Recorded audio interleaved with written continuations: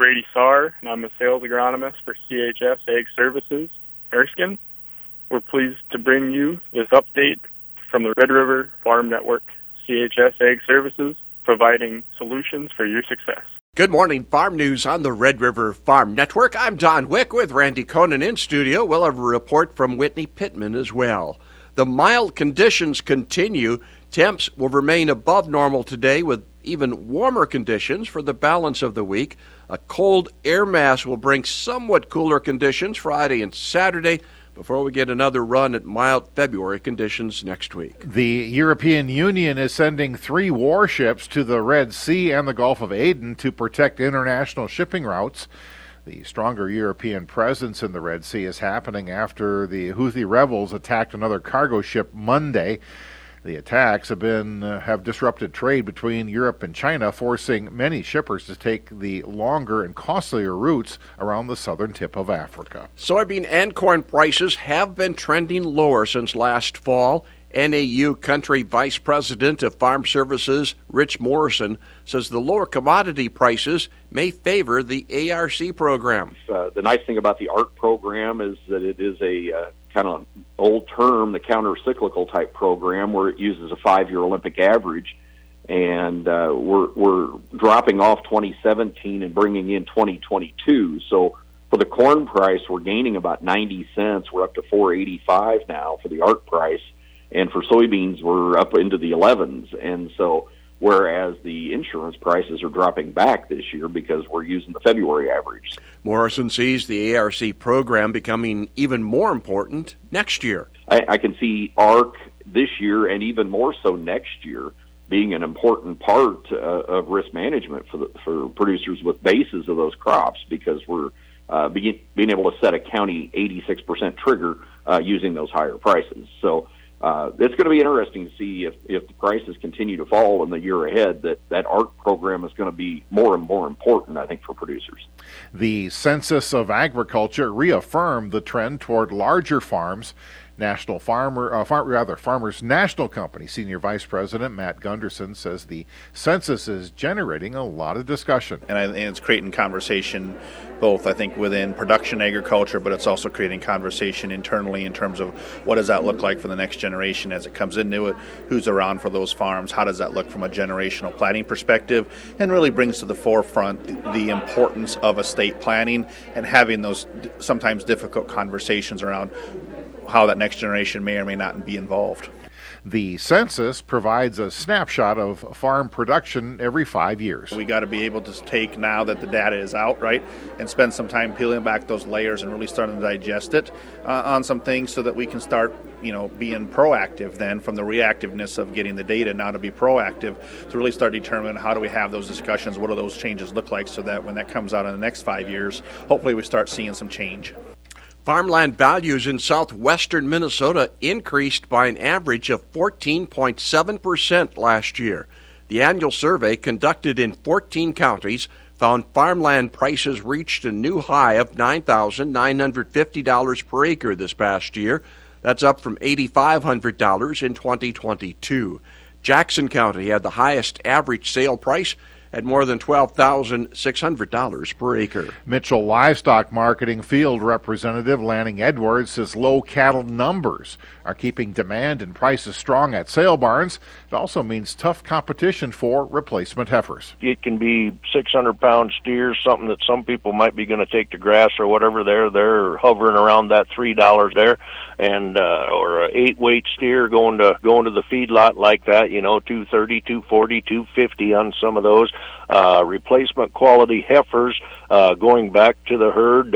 They're buying them and they're giving good money for them, but the feedlot price indicates that. That's always the main line there, and then forever the quality and the reputation of the heifers and stuff as far as going back for breeding of what they can give for one of those. Well, Mitchell Livestock will host a large dispersal sale this weekend. Edwards has seen more dispersals of smaller herds recently. We've dispersed probably a lot of smaller ones. This you don't catch them with 800 cows in this part of the world and disperse them all. The Burnett sale coming up this Saturday, there'll be 835 of those cows. There'll be a high percentage of black and black-white face, and there'll probably be 15% red-hided cows. for one of that caliber, you don't see them often. The Ag Chair for the World Trade Organization has circulated a draft text ahead of next week's ministerial conference. Topics up for negotiation include public policy over food security and assistance for the most vulnerable countries. This is the Red River Farm Network. Tuesday Farm News on the Red River Farm Network. The Minnesota Senate Ag Committee met yesterday, received a report from the Board of Animal Health on what's been happening with avian influenza.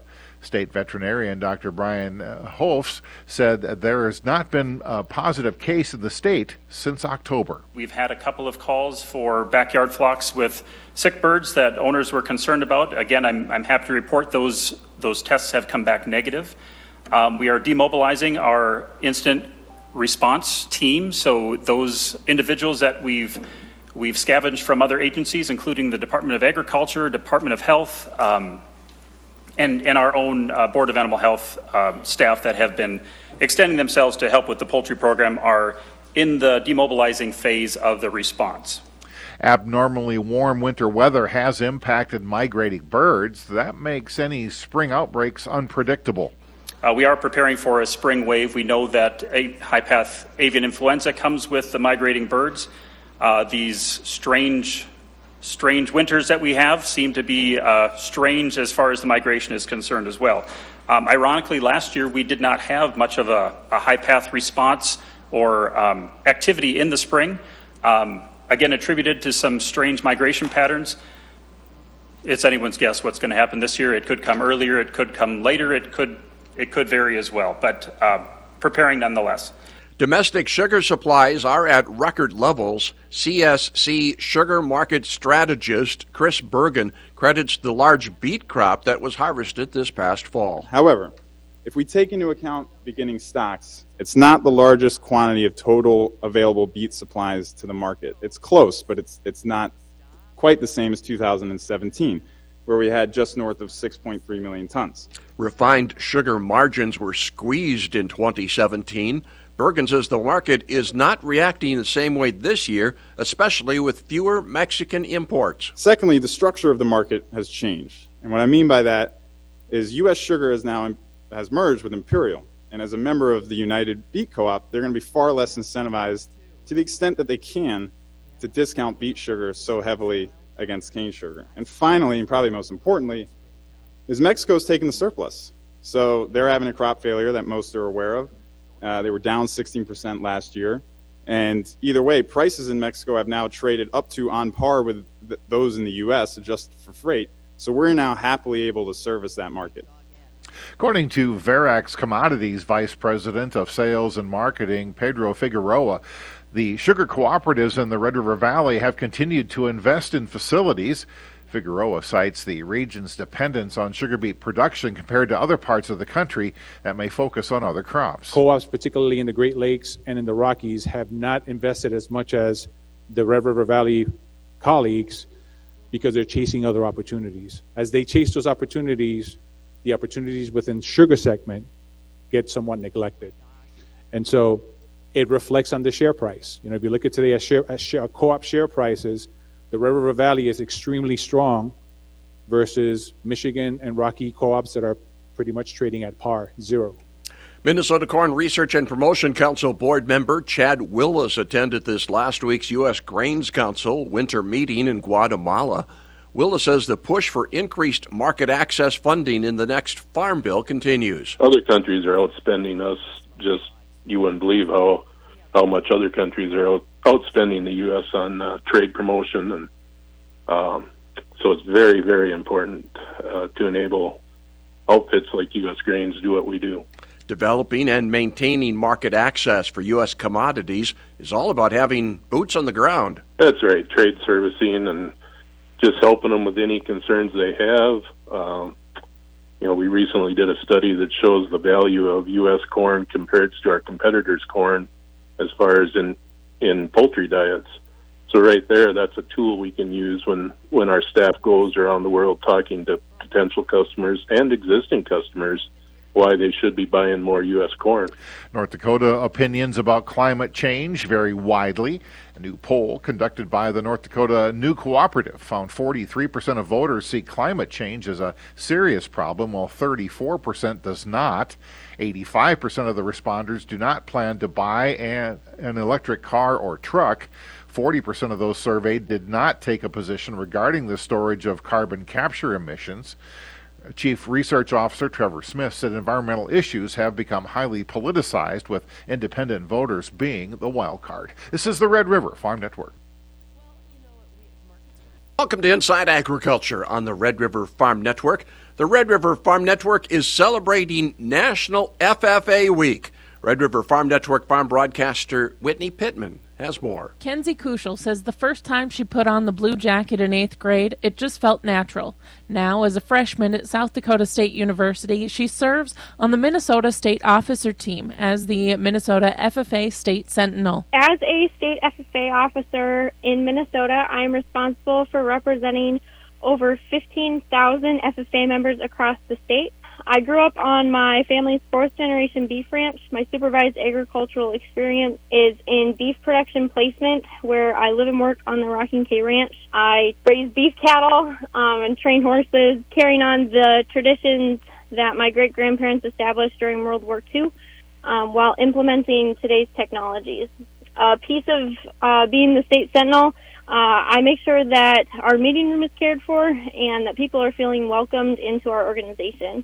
Kuschel is working toward becoming a veterinarian and says her leadership roles in FFA have given her opportunities to be successful. I feel that being a state officer has really opened a lot of different opportunities for me down that career pathway. I've had lots of opportunities to meet with industry professionals, specifically veterinarians and people working in animal husbandry. I've been able to job shadow our local vet.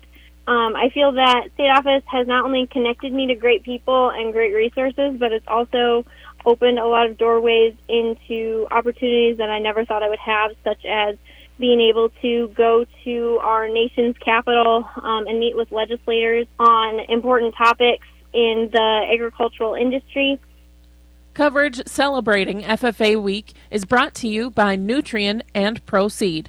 Reporting agriculture's business, I'm Whitney Pittman on the Red River Farm Network. Checking markets this morning, we have Minneapolis wheat a half penny higher for March, $6.55 1/4. May a penny higher. Chicago wheat for the month of March, we're 3 3/4 higher. The KC wheat, same contract, 3 3/4 higher. March corn, 3 1/4 higher, 4.19 3/4. The July contract, 3 higher. March soybeans, 9 1/4 better at 11.81 1/2. The May contract gains 8 3/4 cents. Plenty on the farm calendar, including the North Dakota Farmers Union hosting their Evolution Ag Summit today in Jamestown, looking at soil carbon management and some of those incentives out there for farmers and ranchers to be implementing carbon reduction practices on their farm. Their midday speaker, keynoter, Rob Sharkey, the Shark Farmer. Again, that's today in Jamestown. The Northland Potato Growers Association annual meeting and the Chairman's Award Banquet will be held tonight. That's a 6:30 start. That'll be held in Grand Forks. And Commodity Classic is coming up. It'll be starting on the 28th, Wednesday of next week in Houston, Texas. That's the annual meeting for the corn, soybean, wheat industries, the ag equipment manufacturers there as well. Have a great day. You're listening to the Red River Farm Network.